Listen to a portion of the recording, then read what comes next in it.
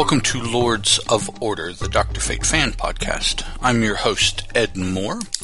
If you want to send feedback about this episode or any of the episodes or about Dr. Fate or about, just about anything, you can send it to the Dr. Fate podcast at gmail.com.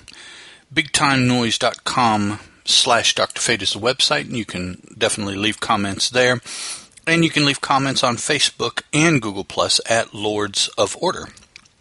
Now, our issue for discussion today is More Fun Comics 57, cover dated July 1940. This is a spoiler podcast, but given that that's, 74 years ago? I'm not sure, how authentic your cry for spoilers would be, but it's out in the open and you know. Our creators are Gardner Fox scripting and Howard Sherman taking care of pencils, inks, and lettering. Now, the opening narration, probably from Gardner Fox, reads, "Man of mystery and possessor of secrets that sank beneath the sea when Mu and Atlantis is Dr. Fate. He combats crime that our present-day laws cannot touch, for he knows the secrets of Egypt and Chaldea, and how to fight those who use the ancient black magic of a lost civilization." Kind of gives you a good feeling for what this character was conceived for. Now, as the story opens, we have Dr. Fate hovering outside a large high-rise building in the city, standing atop a cloud, or standing on a cloud to give him the visual that he needs. He is more than likely observing this panel scene where a doctor is surveying a gentleman that's been found dead in a room who is suffering from burns of a fatal nature, but there are no burns anywhere else. The bed clothing, the bed coverings, the room, nothing else seems burnt, just the gentleman burnt to death. Now, these deaths of this nature start occurring more and more. In one panel here, we see that the medical examiner, as he's leaving the latest scene, an outdoor scene, he turns back to look, over the area again, the scene of the crime, and notices this one single cloud hovering over when the rest of the sky is clear, and thinks to himself, funny, that single cloud, it's such a lovely day, too. Well, we see now that inside the cloud is Dr. Fate, using it as concealment, as he also is observing the crime scene, comes to the conclusion that this death and the other deaths by fire, with no visible damage elsewise, has been accomplished through usage of the lambent flame. Now, he goes, when he decides that is the cause, he's going to track down the person that is using the flame, but first he must go consult Inza. This is Inza Kramer, his his earthly confidant, as Dr. Fate. The Kent Nelson persona that we have seen from flashbacks to his origin has not appeared yet. The first instance of Dr. Fate was in More Fun Comics 55, and I don't believe, let me flip through here, that his origin comes up until More Fun Comics 64, I believe, is when, or 67. So we have from 55 to 67 before we actually see any type of origin for this character. Otherwise, we just know him as Dr. Fate. We, being able to travel back in time and read willy-nilly and as we want, know that this is indeed Kent Nelson. But at this point, Inza does not know that. So Dr. Fate appears to Inza and asks her about these burning deaths. Basically, she tells him the earthly aspect of the situation, that they're wealthy men who receive threatening letters, and then when they refuse to pay, they wind up dead.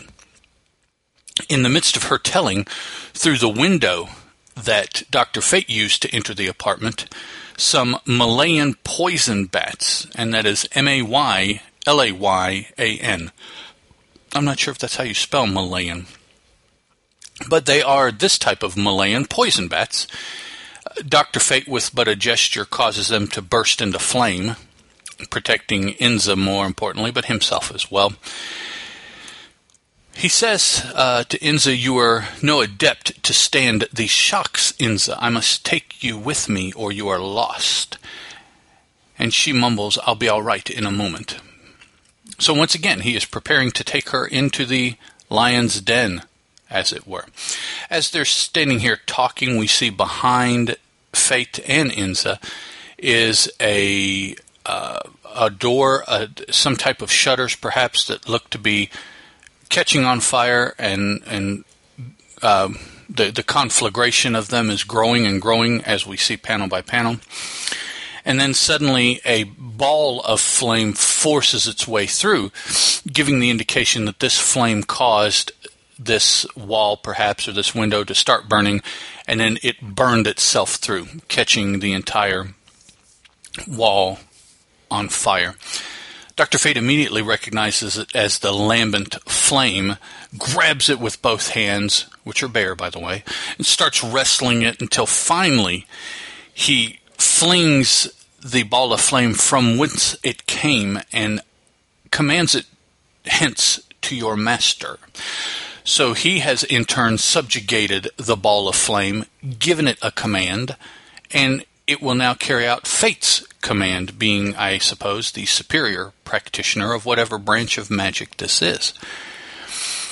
Now he tells Inza, "Hurry, we must follow the flame. It will lead us to the master who indulges in these ancient sorceries." So he grabs her up, and they start following the ball of flame.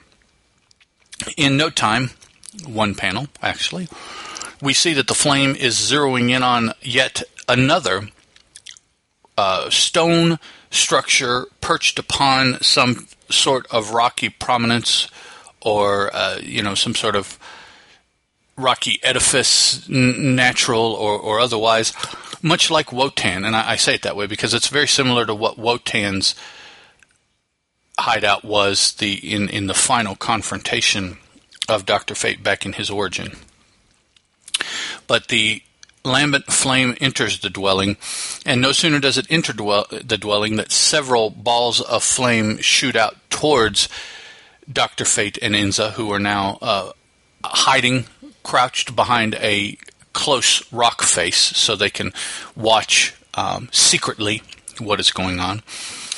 Dr. Fate, with a gesture, encases these fireballs in ice, causing them to fall harmlessly in front of our duo.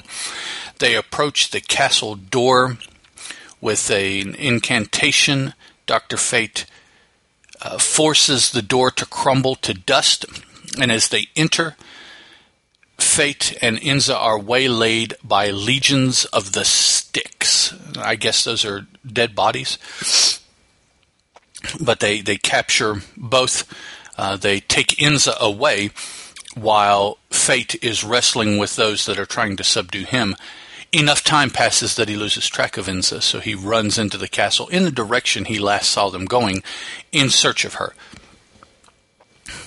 Meanwhile, she has been brought before the evil leader, Magno the Mighty, who knows that she is connected to Dr. Fate and is using her to draw Dr. Fate to him.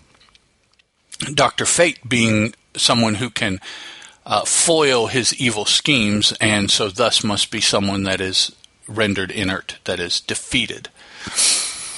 Inza doesn't give him any information, so he ties her up and sets the lambent flame on her.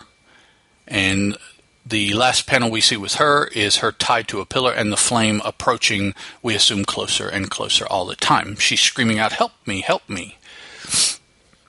Fate hears one of those cries for help, but in the castle he can't locate where it's coming from.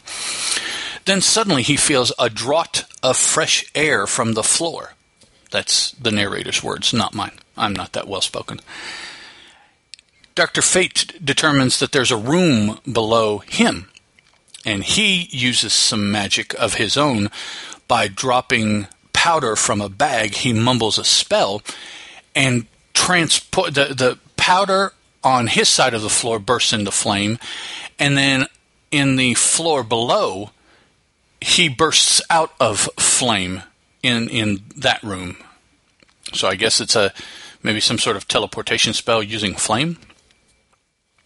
But he does indeed pop into the room that Inza is in, takes his cape off and throws it over her to protect her from the fireball.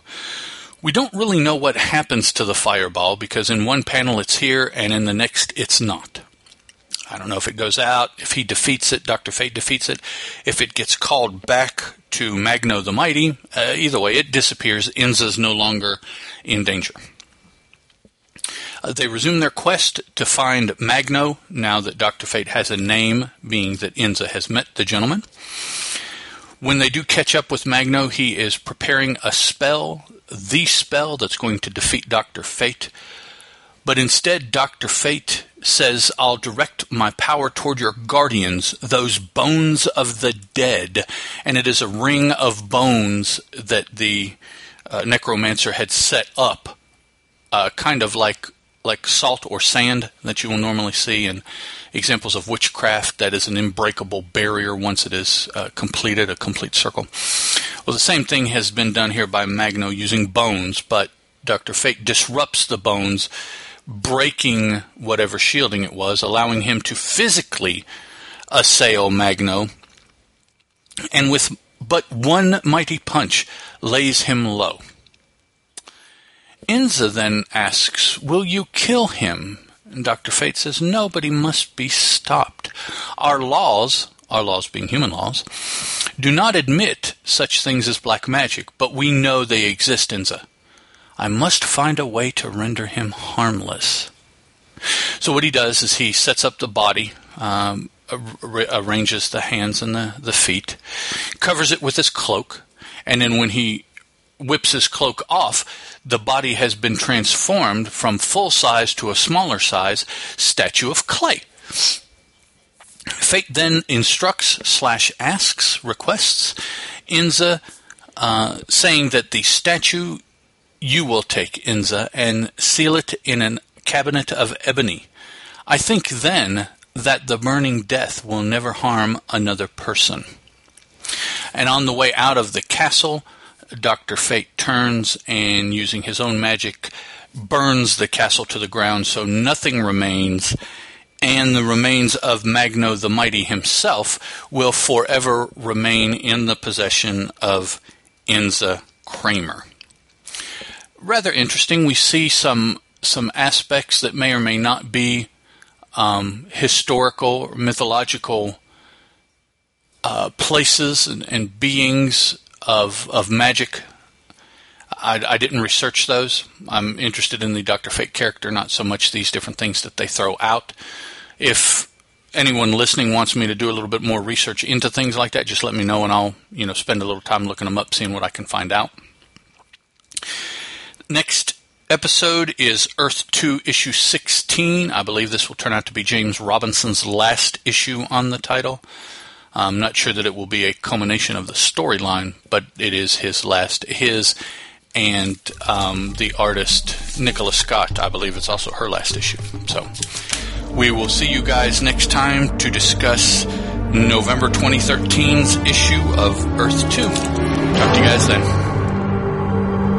Lords of Order is a Teal production, and as such is licensed under a Creative Commons Attribution, Non-Commercial, Non-Derivative 3.0 Unported license.